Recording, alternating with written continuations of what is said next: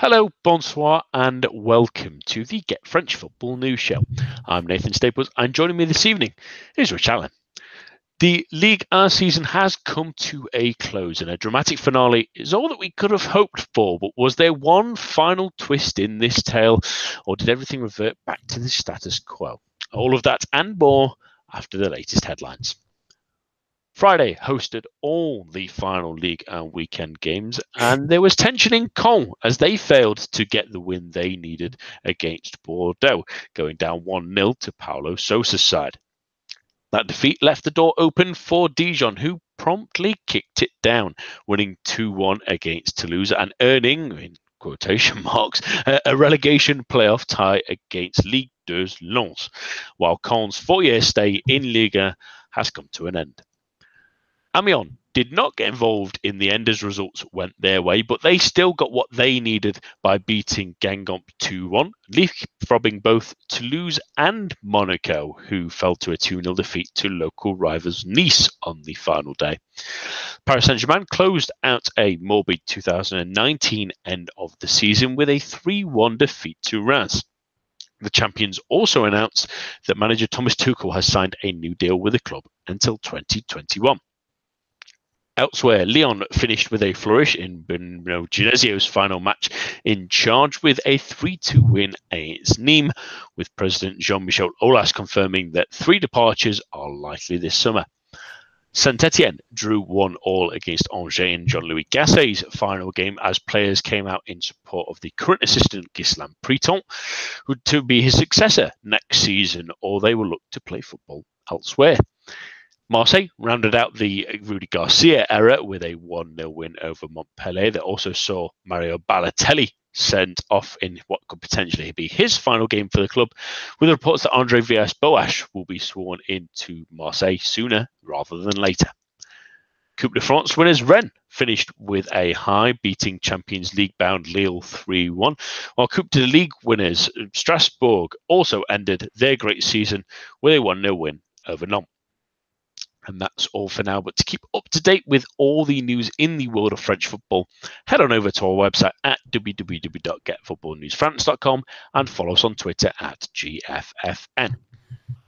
We start this week with the drama at the bottom of the table because at the final day, there was that one final twist as Caen could not get past a resolute Bordeaux side who hadn't won in 6 games, but all of a sudden turned things around just when no one else and Caen wanted them to. And Dijon managed to come from behind as well against Toulouse to earn a 2-1 win with former heroes, at least, Sliti and Tavares getting on the score sheet. 2 names we expect to see more of this season, and we may see more of them next season now, Rich. It's a massive accomplishment for them to try and get back into it now and finally get that spot when all seemed pretty doomed a couple of weeks ago, really, for them. And an interesting game for them now to obviously have to focus on the game against Lens, but a real chance for them to stay up. And given that before kickoff, I think a number of us thought that they were probably going to crash out with Caen facing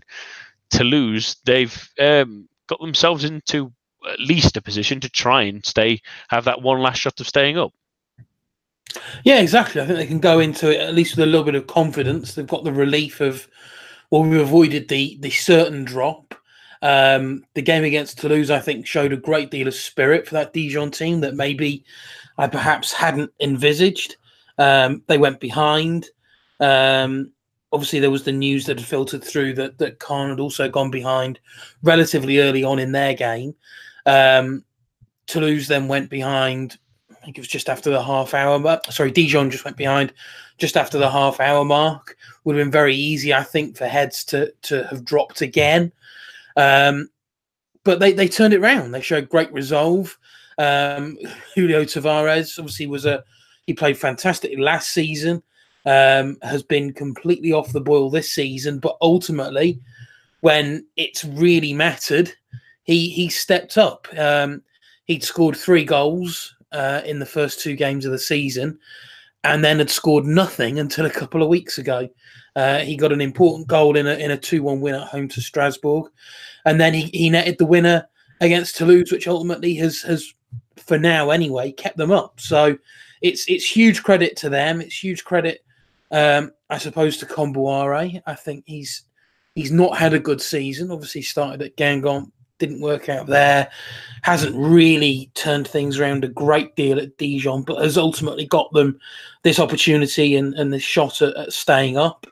The team is good enough to defeat Lens. I think they'll be a little wary to be facing Lens. I think most of them, and I think we as well, when we were talking about the likely playoff last week, we're all thinking it was going to be Troyes.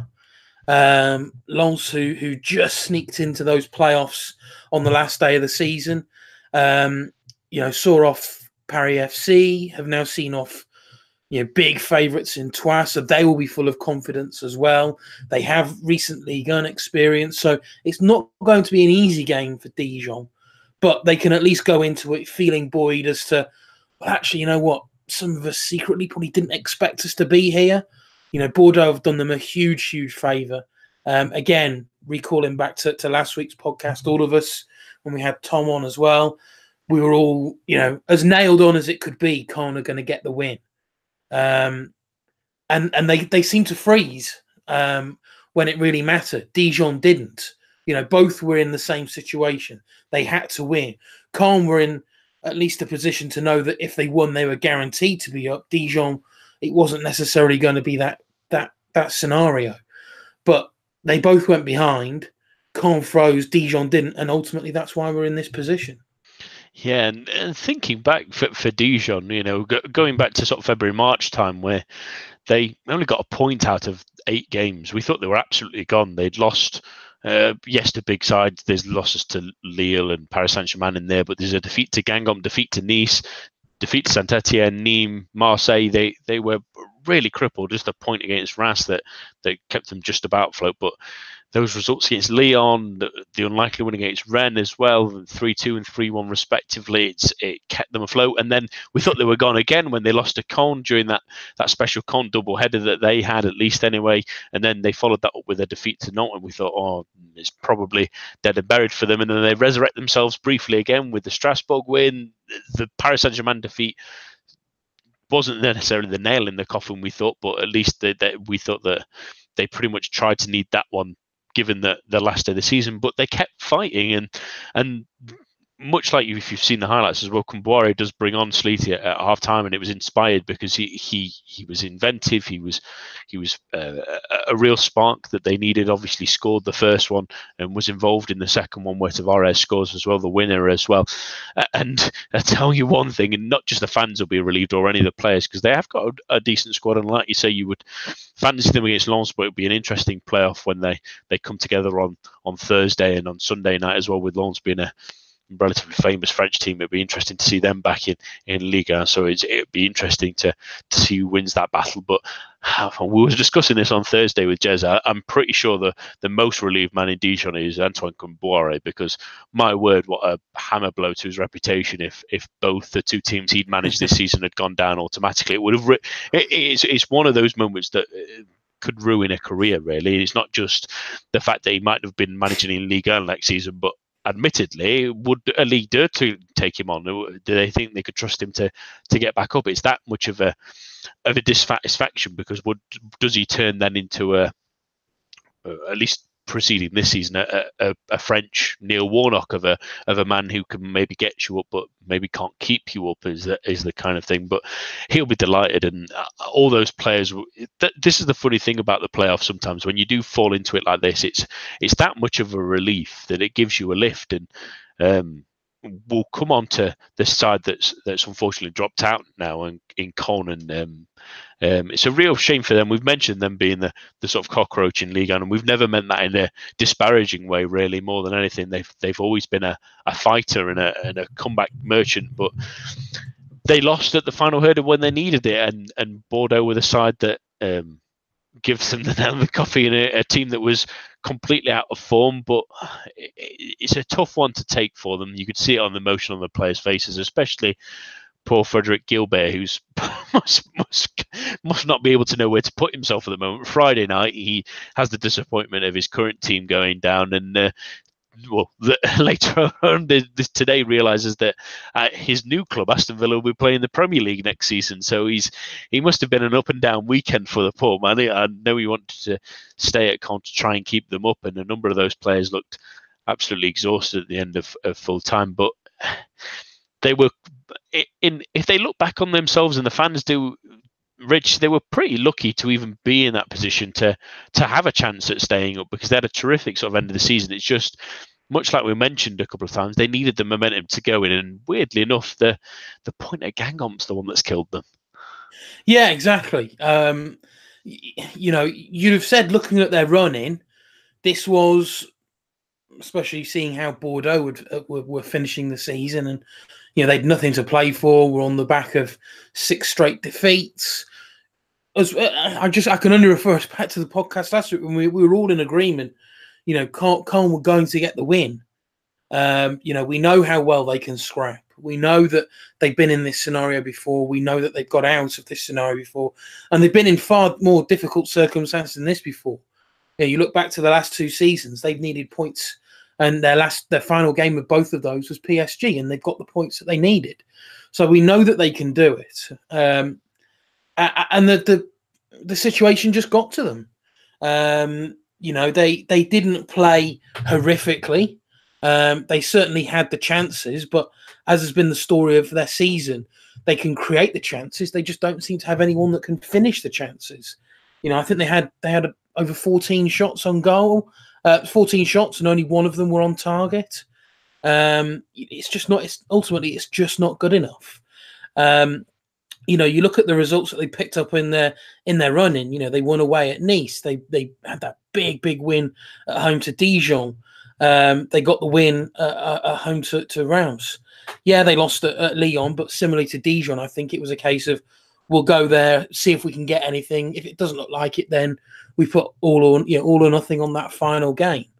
And as I say, they seem to freeze. They just it summed up their season, really, that there was just enough there for chances to be created, but just not enough quality to finish them off. And you look at their story, and there's probably a similar story for the entire season. Last few seasons, I would say, actually, that they just struggle when it comes to scoring. They were the 29 goals I think they scored this season, and Guingamp scored less. You can go back the last 2 or 3 seasons, and Caen are normally in the bottom 3 when it comes to goals scored, and it has been a problem, and they've just struggled to address it. And unfortunately, this is the season. Defense-wise, it wasn't too bad when you compare them with other teams down there. They're not standout dreadful when it comes to leaking goals. But if you've got a defense that is okay, but you've got an attack that's just dreadful, it's only going to end up in one way. So they've scrapped, and I'll use another animal analogy. It's the cat situation. They've just run out of their lives, I think, and it's going to be quite a hard season. I think next season in League, they've had, and we'll probably come on to that later in the show, but they've had now backroom shake-up. So I think they're going to be.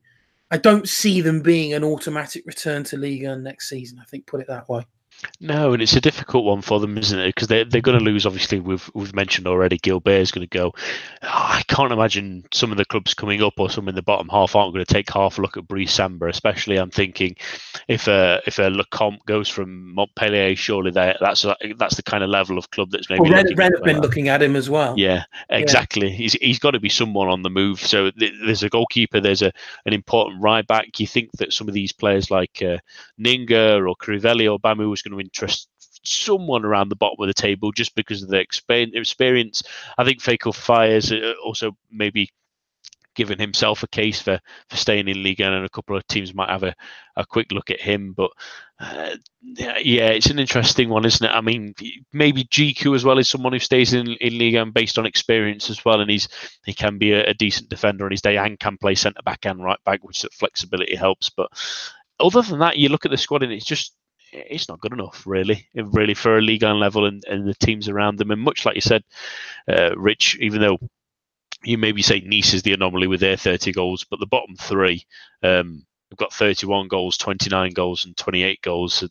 All three of have been pretty awful this season in front of goal. And yes, Nice have that caveat. They've only conceded 35, and they've got sort of that strange -5 goal difference. But when you can't keep other teams out, as well as not being able to score that many goals, it's only a recipe for disaster. If you can see, for example, the other teams above them, you're thinking Toulouse and Monaco have sort of slipped a little bit, but have stayed just above the waterline for a considerable amount of time now. Have all managed to get goals. That's been the real key for them. The same with Amiens, even though they've not scored loads in 31, every time they have scored goals, they tend to win games. So that's the sort of difference that happens in Ligue 1, really. And yeah, it's difficult to see them compared to someone like Guingamp, where you think maybe some of the young players might carry them through. That's maybe we mentioned it previously this season. Con maybe need to get back to that and back to the youth system that brought in, or at least the system that brought in the likes of Conte and Lamar through to the league, because they have produced some cracking players,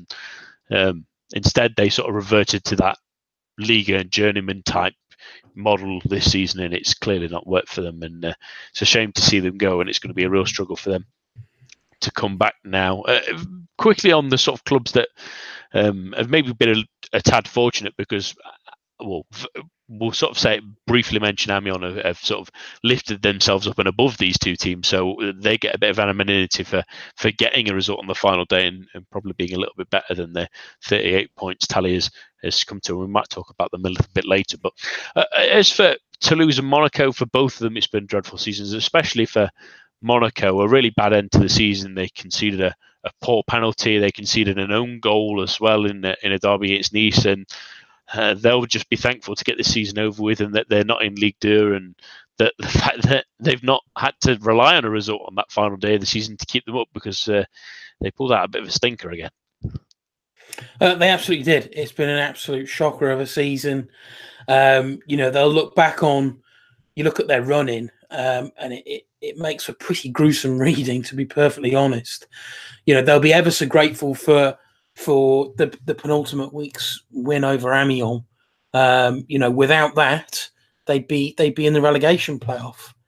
If they hadn't have won that game, Dijon would have overtaken them. But it has been a woeful end to the season. They'll be ever so grateful for that Amiens win. They'll be ever so grateful for that immediate sort of return honeymoon period once Jardim came back at the end of January. They had a really good February, 3 wins from 4 games.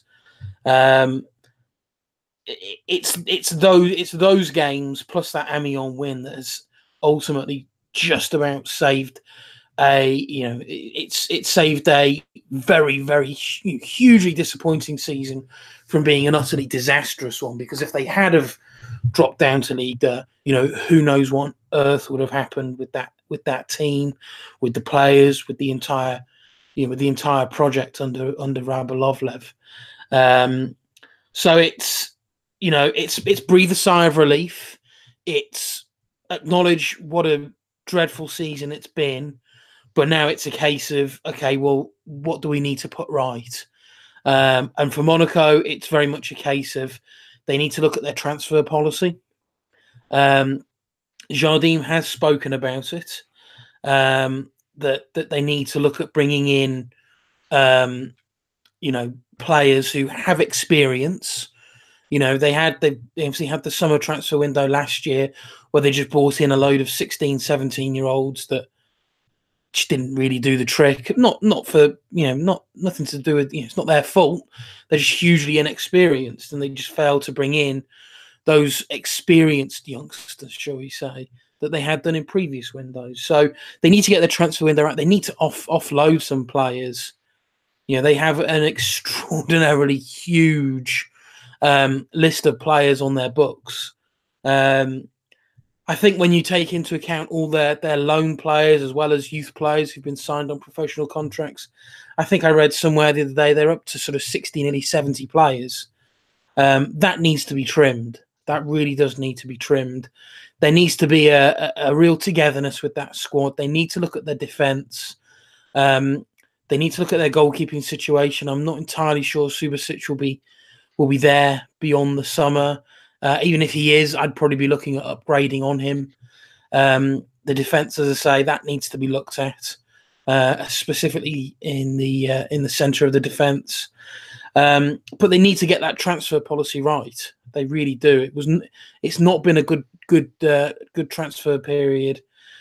Yeah, okay, they brought in a couple of good players. I quite like the Ballo-Touré move in January. Fabregas, we'll see how that works out. But there's plenty of work, I think, there to be done. So it's going to be a very, very interesting summer, I think, on the Riviera. Yeah, really, and it's a strange one, isn't it? I think the look they had when they won the league title is the fact that a lot of the young players that were part of that squad were already 2-3 years into the team. You think of the real key ones in Bernardo Silva and Fabinho. They had the experience under the club and were able to step into that role. And the difficulty was when they left, they bought the youngsters that year and then were expected to mould it, and that just hasn't worked, and it clearly hasn't. And they maybe need to revert this model in terms of, like you say, bring in a couple of young players, yes, but let's get some experience in. Let's accept that a season, at least after this one, is going to be a rebuild again a little bit. You might not make Champions League football, but aim for maybe Europa League football, that sort of aim. I know Monaco's owners won't like the sound of that necessarily, but it's all about a building process for them now and making sure that they can get to a stage where maybe next season, where Golovin and other players, Ballo-Touré, like you mentioned, and others have had 2-3 seasons. I'm thinking Pietro Pellegrini as well, who's not played an enormous amount of football yet, but he's still a young player in their squad and will have the experience within the club at least at that time. That in a year's time will make a massive difference when they know the club, when they know the ability that they have and stuff like that. And as long as they can keep hold of them, they can maybe flourish. And that's how it worked last time, because other than Bernardo Silva being more sort of a revelation, I remember when Fabinho started it, when he was a right back, it didn't click straight away. The first season was a bit of a struggle and a time to adjust, and they just need to be a bit more relaxed about how long this process tends to take, and be a bit more careful that next time that they have, like you say, if they bring in youngsters this season and then next summer, if they're having to sell a few on, make sure that those players have had enough experience that they're ready to take on those roles that are needed, because that's where they really struggled. But I'm pretty sure if I was Leonardo Jardim and anyone like Juventus were making any winks at me, I would jump as soon as I possibly could. I think really it's not just because of that club, but I think maybe a fresh start for him might be just as positive as well. Very quickly, Jez, Richard, before we go on to the sides higher up and their interesting summers to come, Toulouse. Terrible result again against Dijon. They were really disappointed that they've ended with a real stinker of a season, but there's a lot of work to be done this summer. And we mentioned they may struggle this season, and they have, but not quite to the extent maybe we expected. But if the quality of the sides coming up is the exact same as we've seen this season in the terms of Ras and Nîmes really going on fire, that they are in a lot of trouble, especially if someone comes in for Gradel at any point as well. Yeah, it feels like they're another team that have probably played with fire a little bit too many times. They've again just about done enough this season, but that squad is for a team that actually has a really good youth system. It's a pretty aging team. When you're still relying on the likes of Yannick Cahuzac, when you're still relying on the likes of, Corentin Jean is still there. I mean, quite how he's still there, I don't know. But there's a lot of dead wood in that team. And there's, to be perfectly honest, there's not a lot of quality. I think they need to look at bringing in 3 or 4, experienced, but let's say within reason, Liga and players, sort of, mid to late 20s. Bring a couple of them in. Maybe look at the teams that have gone down. Maybe look at picking off some of those players, the likes of Caen, the likes of Guingamp. But rely on the youth setup. Their youth team got to the final of the Coupe Gambardella this season. There's a lot of very exciting young players in that team that are going to be, at the various youth tournaments, be it Toulon, be it the under-20 or under-21s this summer. Maybe rely on some of them. There are some really, really good young players, sort of 16, 17, 18. Maybe give some of those a go. Not too many, but integrate one or two from the start of next season and just see how well they can do. You look at how well, he may be an anomaly, but we'll use him as the example. Look at how well Issa Diop has done. He was an absolute giant of a player for Toulouse. He's moved to West Ham. He's had a terrific season with West Ham. They've got that good youth setup. Use it. Don't rely on, a raft of players over the age of 30 who, they've got all the experience in the world, but they're really not going to contribute a lot to the team. And this is yet another season where they have really survived by the skin of their teeth. So hopefully it will serve as a warning to Toulouse and they can sort something out over the summer, because they surely can't have yet another season where they're cutting it this fine. But yeah, it's another team. There's quite a few of them, I think, but it's another team, I think, that's got to go through a wholesale changes in the summer if they are to at least make the end of the season a little bit more relaxing for them. Yeah, I can't see them really keeping Casanova. I mean, we'll keep our ears to the ground for the next couple of days or so, but I can't imagine his uninteresting football is really going to stay on. Really, the club have been awful this season, and like you say, it feels like a little bit like a team of mercenaries. And I don't want to really insult any of the players like that, because I'm sure they play as hard as they can do, and they're earning a good wage for it. But it just feels like a collection of players rather than a team, really. And it has done all season. And it's just, they're glad that Maxime Gradel is a really incredible version of that, really, for that level. I mean, he really should be playing at a Europa League club minimum, really. And wouldn't be surprised if a couple take some interesting glances at him this summer. But the interesting thing for Toulouse as well is they're not awash with money, and because of the way they're destructing the club, he's the only sellable asset, really. There's not a young player there that's really grown an enormous amount. I mean, there's players like Manu Garcia, who's been on loan from Man City, who's saying he won't be back. So that one's done and dusted. So in a way, the way they bought in the summer and in January was a real risk, because they've got no sell-on players, really. And in theory, if they want to make any business this summer, they may have to look to sell Gradel and then build from there, because you think, like you mentioned there, Rich, like Corentin Jean and others like maybe Leye Seika, if you were trying to move them on, who's going to buy them?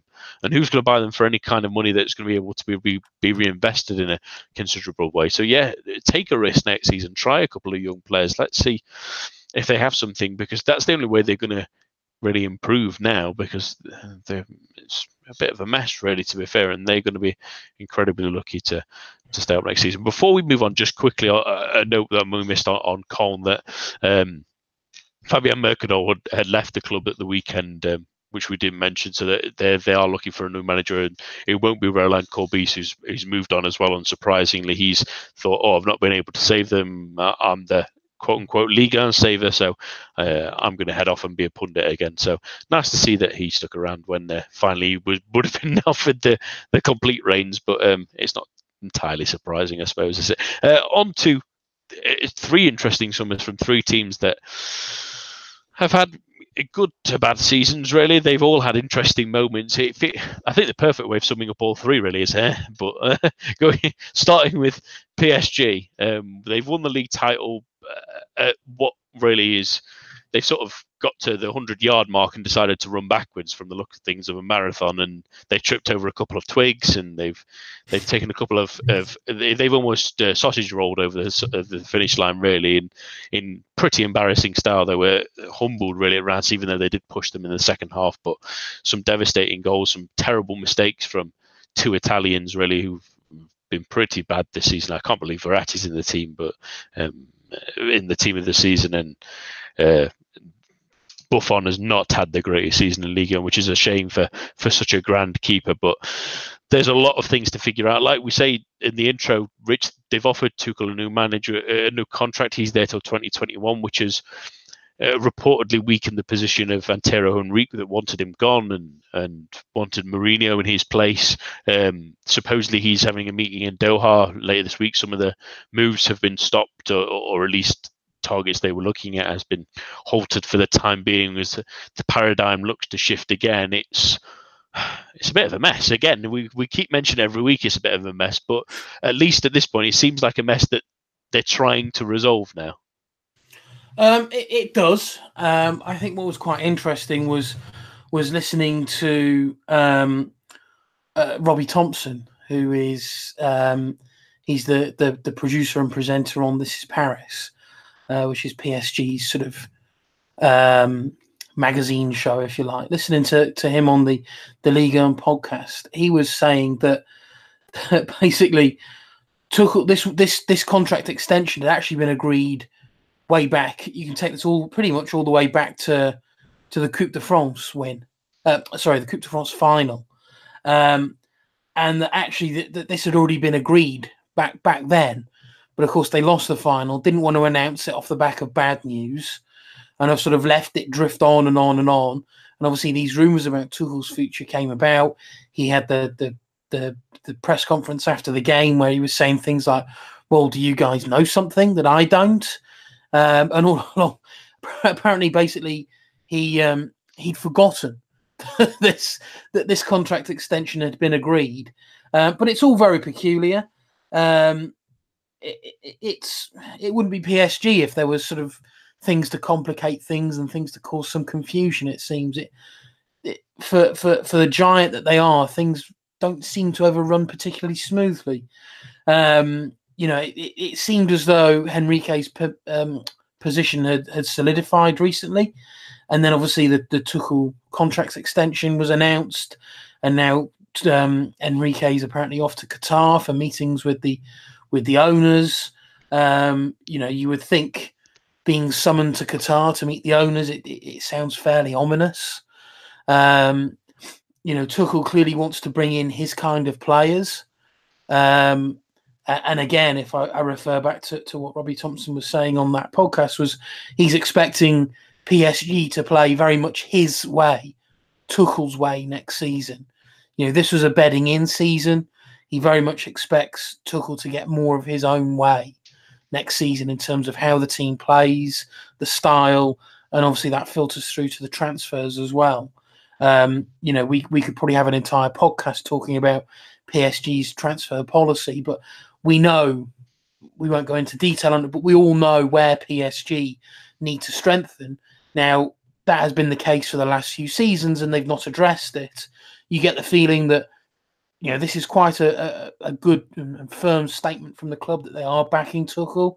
And obviously now with question marks over Henrique, question marks whether Leonardo is going to be brought back into the fold, whether he survives as sporting director at AC Milan. If they bring him back, you feel as though, well, that actually, what, I know he left under a bit of a cloud, but when Leonardo was there, transfer policy was fairly clear. He's someone that players respected, and it seemed to work very nicely. And I think since Leonardo left, and El Khelaifi has taken on this more active role, shall we say, in terms of transfers, that's when things have started to become slightly confusing, slightly complicated, slightly disappointing even in the transfer market. So I think with if Henrique's position, okay, if he doesn't go, let's say, but it sounds as though his position is going to be slightly weakened when it comes to transfers. I think there's been some big names that they've failed to get over the line. Obviously, there was Frankie de Jong, there was Idrissa Gueye back in January. Key players that would have done fantastic for PSG, and they missed out on both. How much of those circumstances would be on PSG's control, we'll debate for some time, I'm sure. But ultimately, PSG are a global powerhouse, and they couldn't get those two transfers over the line. They're two big money transfers back last summer and in the winter transfer window have been disappointing. Tilo Kehrer, I don't think has been very good. Leandro Paredes has been even worse than that. So it's yeah, I'm going to be very intrigued to see what happens with this Henrique meeting in Doha. There's rumours coming out tonight that Gattuso actually is the man that could be leaving AC Milan. So I'm fairly certain if Leonardo was on the market, Henrique would probably be sweating quite a lot, because I think PSG would jump at the opportunity to bring him back. Yeah, these managerial structures sometimes boggle the mind. I don't understand why an owner doesn't get a sporting director, and a sporting director goes, right, I need a director of football and an Antero Henrique sort of form and a coach like Thomas Tuchel.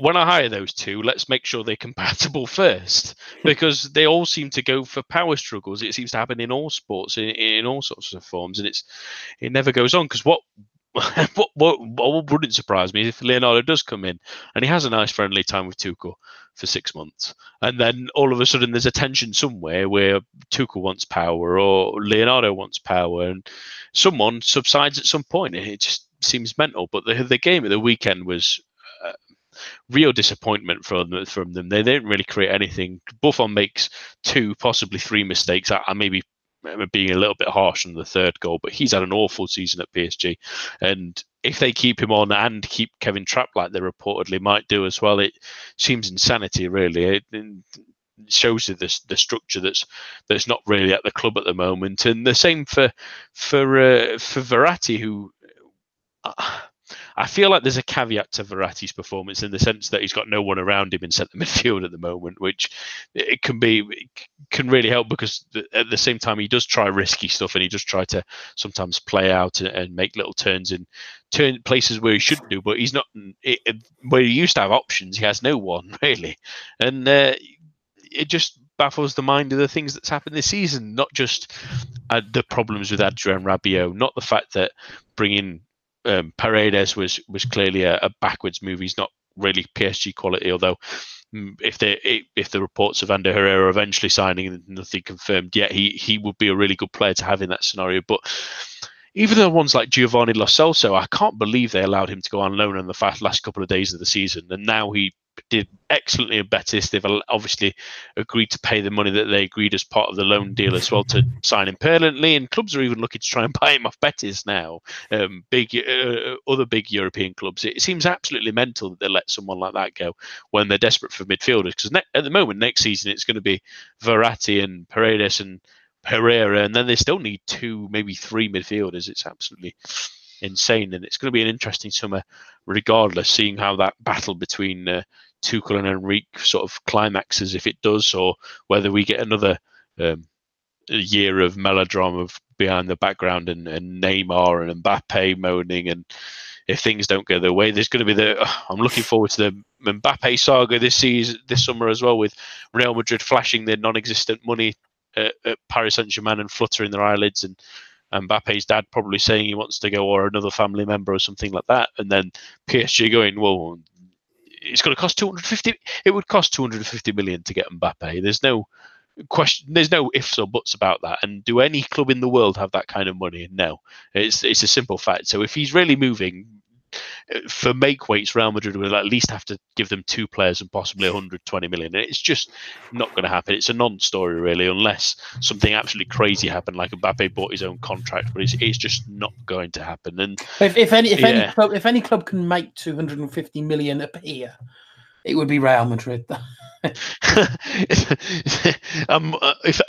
that were to happen, I think that the FFP would be a joke, especially if they're looking into a club like Manchester City that have admittedly spent a lot of money, but not that much in one go. The fact that if Real Madrid, without the sponsorship deals and things like that, have that ability to find that in the back of their sofa, I would like to see how the rest of it goes, because then they might as well just repeal FFP and let everyone spend what they want again, because it would make no sense otherwise. But I digress before we fall further into this pothole.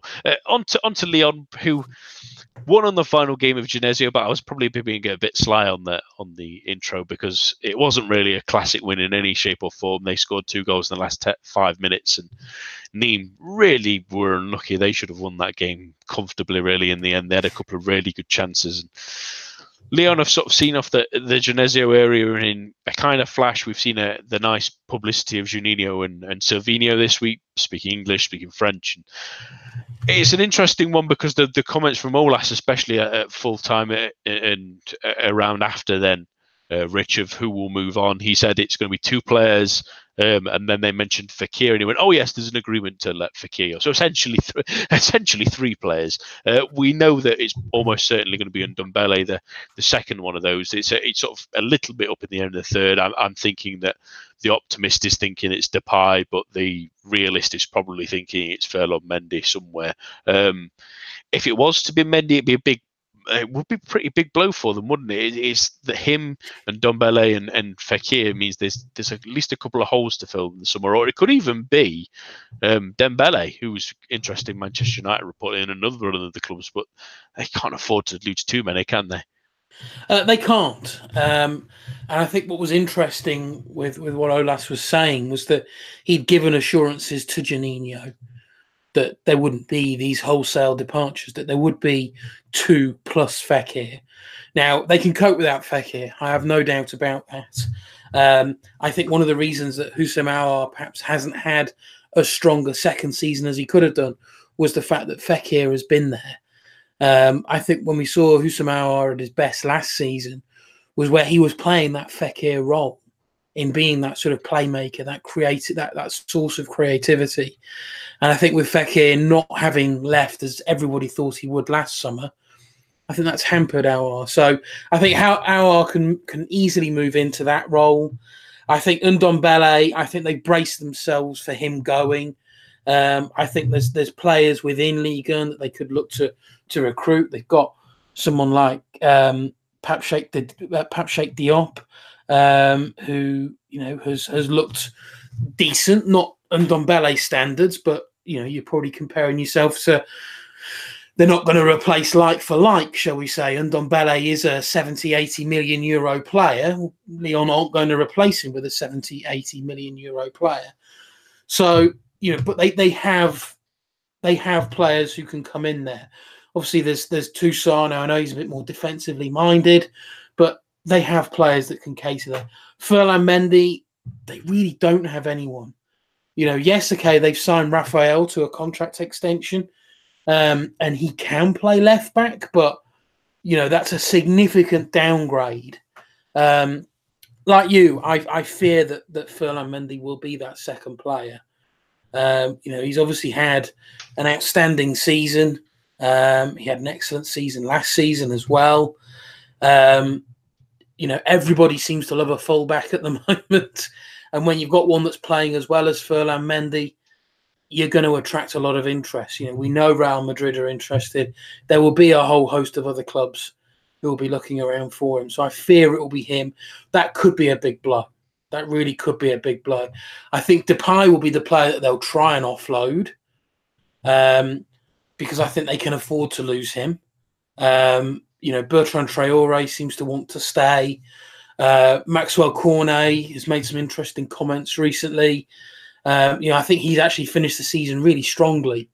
Made some comments about the fact that he's been rumoured to have been wanting to go. He's come out today and said, "Look, I categorically say I've not said I want to go. We actually went to see Aulas in January to talk about a contract extension, and basically those discussions never went anywhere. So he doesn't appear to be wanting to be pushing for a move. Dembele, I think, will be an integral player next season. I think he's been hugely important this season, but has sort of not been able to sustain a regular position in the team.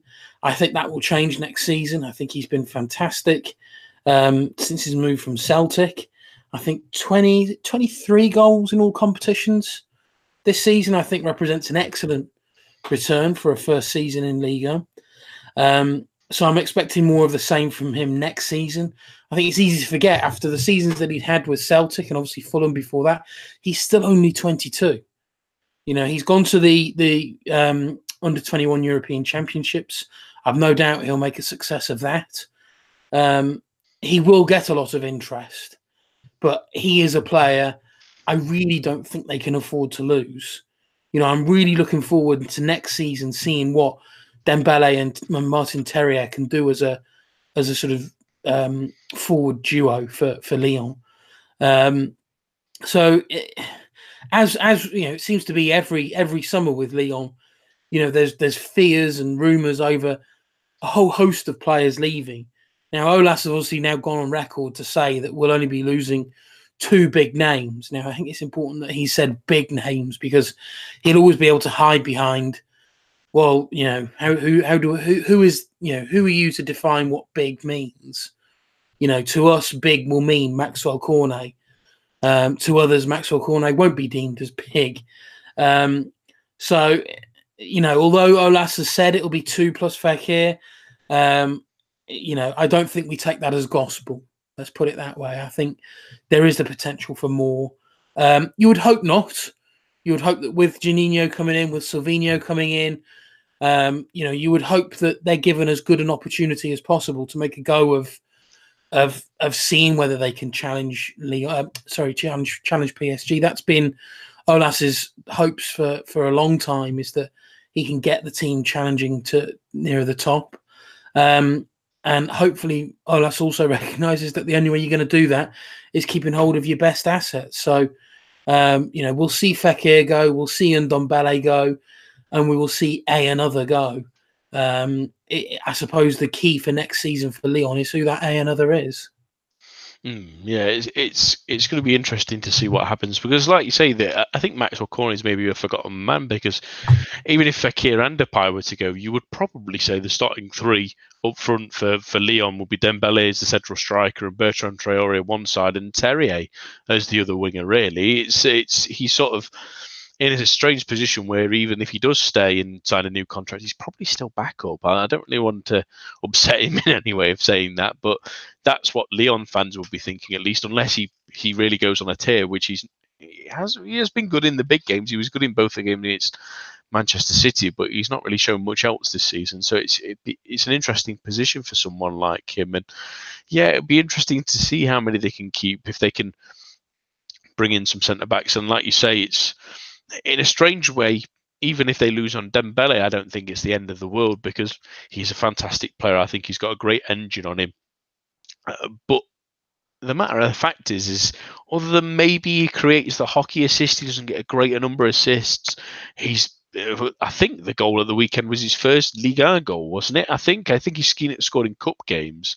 It's certainly his only Ligue 1 goal this season, I think. So he's not really a great scorer from midfield either. So in essence, while his presence is great and the work ethic is going to be difficult to replace, they can replace him in different ways, at least in terms of Aouar being creative in front of him, adding to Fekir and possibly him getting goals as well. And if they can get a midfielder who can get 5-6 goals and contribute to a box-to-box, they're probably not going to miss him as much as they think they will, whilst not denying that he'll be a great asset to whichever new club he ends up at. But going to be an interesting summer for them. Like you say, a new manager getting his feet under the table, getting their style and making sure that he doesn't lose too much, because if he does, he's got a real problem if some of these other clubs, like if Marseille spend big and get it right, or if Nice get investment and they start building a team, or if Lille can keep on to more players than we think they can, or some of them can make the step up after Pepe's departure. It could really, or if Saint-Etienne can continue their momentum, potentially it could put them in a bit of a hole. Talking of Marseille, the Rudy Garcia era ended with a 1-0 win, but it's not really the talking point in this one, really, because it's, from the looks of things on Instagram, at least anyway, those that follow Mario Balotelli, it looks like it was his final game, and it was kind of the classic Mario Balotelli send-off in terms of it being a pretty miserable performance ending in a red card. Yeah, just when you thought that side of Balotelli had gone, he goes and does that. It was Mario Balotelli as everybody seems to know him. You know, we've sort of over the last 2 seasons or so, we've grown accustomed to a slightly more responsible Balotelli, a slightly more reliable Balotelli, but he just makes sure that the old Balotelli that's still there. It was a silly challenge. It wasn't overly crazy. It wasn't overly dangerous. It was just silly. He didn't need to do it. So he leaves under a bit of a cloud. Who knows what's going to happen next season? I know there's a big campaign for him for Brescia to sign him and sort of bring him home, so to speak. Now that they'll be in Serie A next season again. But who knows? You can never tell with Balotelli. I mean, one thing that is certain is that if he doesn't stay with Marseille, they simply have to recruit at least one new centre forward. Balotelli's goals since he joined in January are probably the only reason they even had a sniff of Europe, if I'm perfectly honest, because performance-wise, it hasn't been great this season yet again. Yet they do seem to just scrape the points when they need to. But Balotelli, his goals at least brought something that was approaching a reliable goal scorer that they have lacked, I think, for 2-3 seasons now. If he goes, then that's another area that they've got to recruit in. We already know where it's the same as PSG. We've gone through it so many times where Marseille need to recruit. It's blindingly obvious to everyone. They've got to do it this summer. Otherwise they're in danger of really fizzling out this McCourt era. But if Balotelli goes, that just adds to the problem of whoever the new manager will be at the Velodrome, because that's another position they've got to recruit. And yes, they'll be able to spend money, but you have to think, they got a little bit lucky, I think, last season with, some of the funds that they got, Anguissa going for 30 million. In terms of players departing, their only big money likely departure is going to be Thauvin. We'll see where he goes and how much he goes for. Last season before, Marseille, I think, probably could have commanded sort of 50, 60 million for him. But, he's another year, 18 months older now. He's had another fairly solid season. It's been nowhere near as spectacular as last season. But I don't think, I think, if I'm perfectly honest, I think they'll be lucky to get 40 million for him.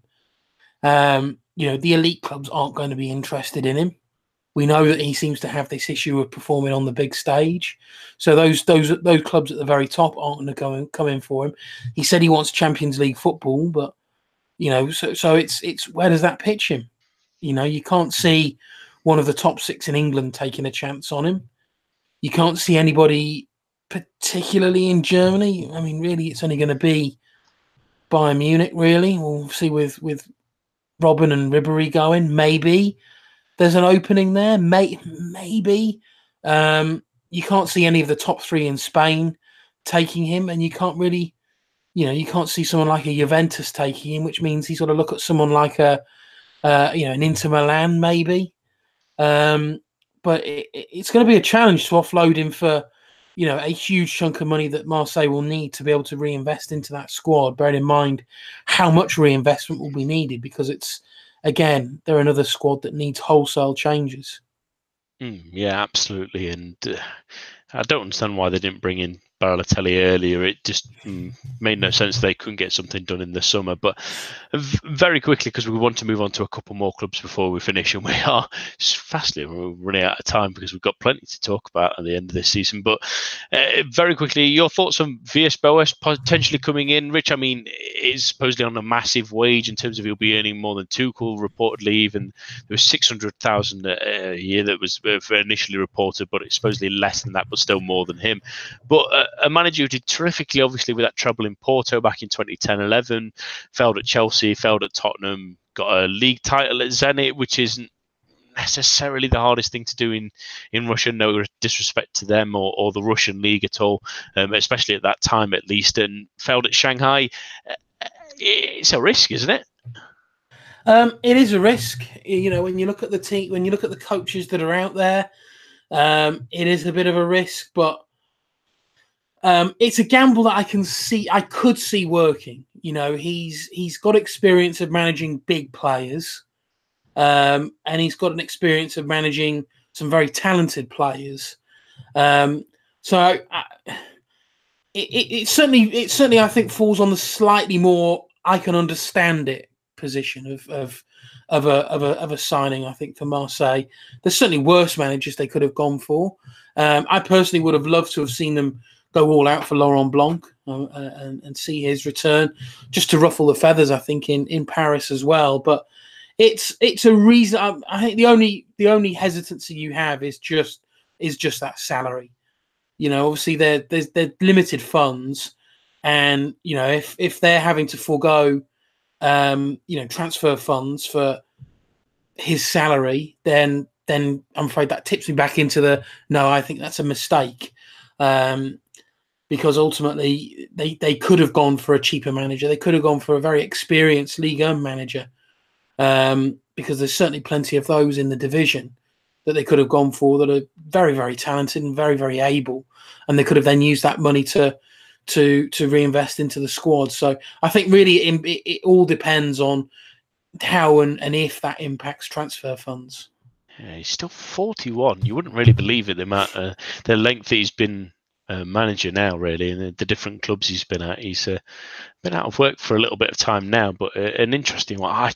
I know it won't happen now because of reports of a big takeover at Newcastle, but they really should have gone for Rafa Benitez just before that started going through. Really, it felt like a perfect match for them, but alas, it will be Villas-Boas that we see next season in all likelihood.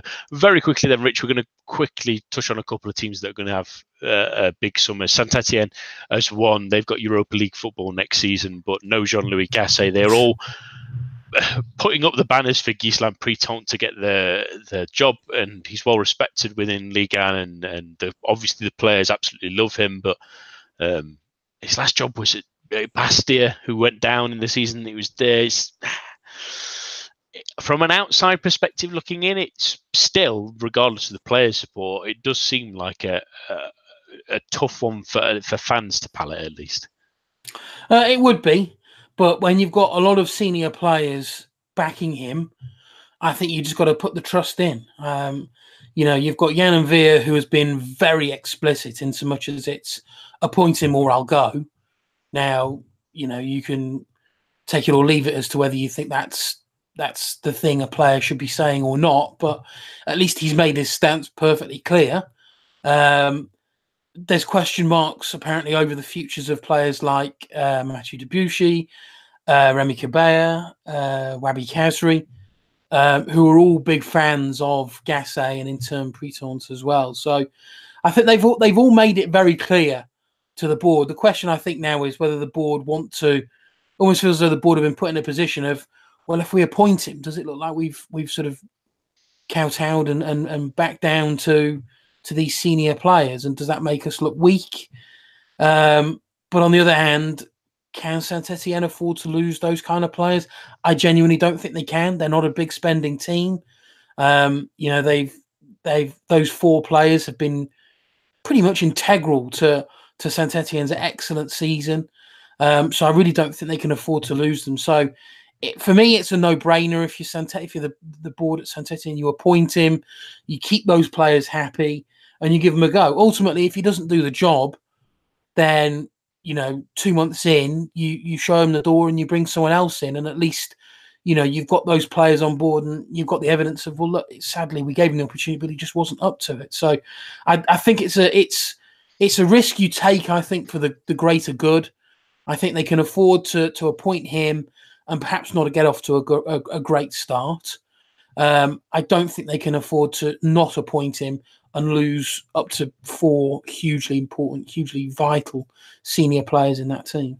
Yeah, I think it's if the players are starting to make those noises, it makes complete sense. But the only worry will be is if they fall out of the Europa League relatively quickly, if the first couple of games don't go the way they want them to, it will make them seem like this was the time to appoint someone maybe a bit more high profile and have the chance to, and they sort of miss that boat. And whether those players will stick around after that or the following summer or even matter next season is another thing entirely. On to Nantes, which is really interesting in the last couple of days. I mean, it looks like Halilhodžić is not going to stay this summer. There's reports that for the last couple of weeks he's kind of fed up and wants to put the situation behind him and move on now. But supposedly Wladimir Kaut has been meeting with one Raymond Domenech this week for dinner as a potential replacement. It's a strange one, certainly. I don't think we'd ever expect him to be back in any kind of work, really, given that, he probably got a nice payday and needed a good rest after this job with the French national team, and he certainly has. But would that be the right move for them? If Kuyt is already out the door, do you think Domenech is the right kind of coach to take Nantes to the next level? If I'm honest, no. I think, as you say, he's been out of work for such a long time. Waldemar Kita is a president, is an owner under huge pressure. The Nantes fans are not happy with him and his family and their running of the club. Protests have been pretty vocal. And I think an appointment like this, he may think, it's a big name to appease the fans. It won't appease the fans. I think there's 4 names I read that have been linked with the role. Bear in mind, Halilhodžić hasn't actually gone yet, and Kita has come out today to say, well, look, ultimately he's got a contract. If he wants to leave, of course, we'll have those discussions. But for now, he's here. But it's Domenech, it's Bruno Genesio, it's Sabri Lamouchi, and it's Michael Landreau. Now, Landreau, in his first coaching job, didn't really do a particularly fantastic job at Lorient. They were unlucky to miss out on the playoffs in Ligue 2. Lamouchi obviously been out of work since being sacked at Rennes, but ultimately he got them into Europe. Domenech, we've touched upon, and then Genesio, of course, we know about. So there's some big names in there, but you can imagine that these have been put out by Kita himself to say, well, look, I'm talking with big names. So you can probably imagine that neither of those coaches will ultimately get the job. But Nantes have shown signs this season that it's not going to take a huge amount to necessarily turn things around there. I think they had a good run. Certainly since the turn of the year, they've been in some decent form. So we'll see if what happens there. But Kita is certainly a man that's going to need to get the next appointment right, I think. Yeah, it feels like Raymond Domenech is the perfect move for one of the more vilified chairmen in the season. Let's pick one of the most hated football managers in France and stick him at the head. At least his eyebrows would be entertaining to see again more than anything, I think, rather than any football or any love from the stands, at least. But before we finish then with you on Rich, we have to finish on Rennes, really. It's been an excellent season with the Cup, and they finished with a nice flourish. Great to see them play young players as well. It was great to see the youngster, I'm trying to remember his name off the top of my head. Camavinga. Yeah, he was excellent, wasn't he? 16-year-old. Yeah, and he almost grabbed his goal near the end as well, and he got absolutely sized down by Araujo at the end, and rightfully was straight red carded, and Bayern Young got a standing ovation as he deserved. He's had an excellent recovery season, but there's still a little hint of uncertainty over the summer for Rennes, isn't there? Yeah, so Julien Stéphan was brought in back in December. He was brought in as caretaker very swiftly after a great start, was given a permanent contract to 2020. Within that was an agreement for an automatic extension for a year if he got the club to finish 7th or above. They finished 10th, but obviously got the Coupe de France win. First win 40-odd years, first trophy in 40-odd years. European football as well next season. Julien Stéphan, it appears now, doesn't actually have a particularly great relationship with President Olivier Leton, and it's more about the direction of the club and transfer policy and his own relationship and interaction at sort of everyday club level. I think Stefan very much wants more say on issues of in those regards. And so there's a bit of hesitancy over whether he will stay or not. The club have come out supposedly and offered him the 1-year extension anyway. Obviously, I think for me it's a no-brainer considering what he's done for the club. So it's perhaps put a little bit of a taint on the end of ultimately, 10th place doesn't look great, but I think what Stefan has done and obviously the cup success has probably been on the more successful side of things. I want that as a Rennes fan. I want that to be sorted quickly. I want Stefan to be part of Rennes going forward. I think he's been fantastic. Ben Arfa, as ever, seems to be at the centre of these issues, and obviously Ben Arfa has come out in the last couple of weeks and sort of slammed the style of Rennes. And I think Julien Stéphan was just a little bit disappointed that Olivier Leton didn't come out straight away to sort of admonish Ben Arfa, who's very much seen as teacher's pet when it comes to his relationship with Leton. Leton eventually did come out and sort of apologise, say, yeah, I should have said something sooner. Hopefully, with Ben Arfa almost certain to leave the club this summer, that issue goes away. Leton and Stefan can repair their relationship and Rennes can move on for the better.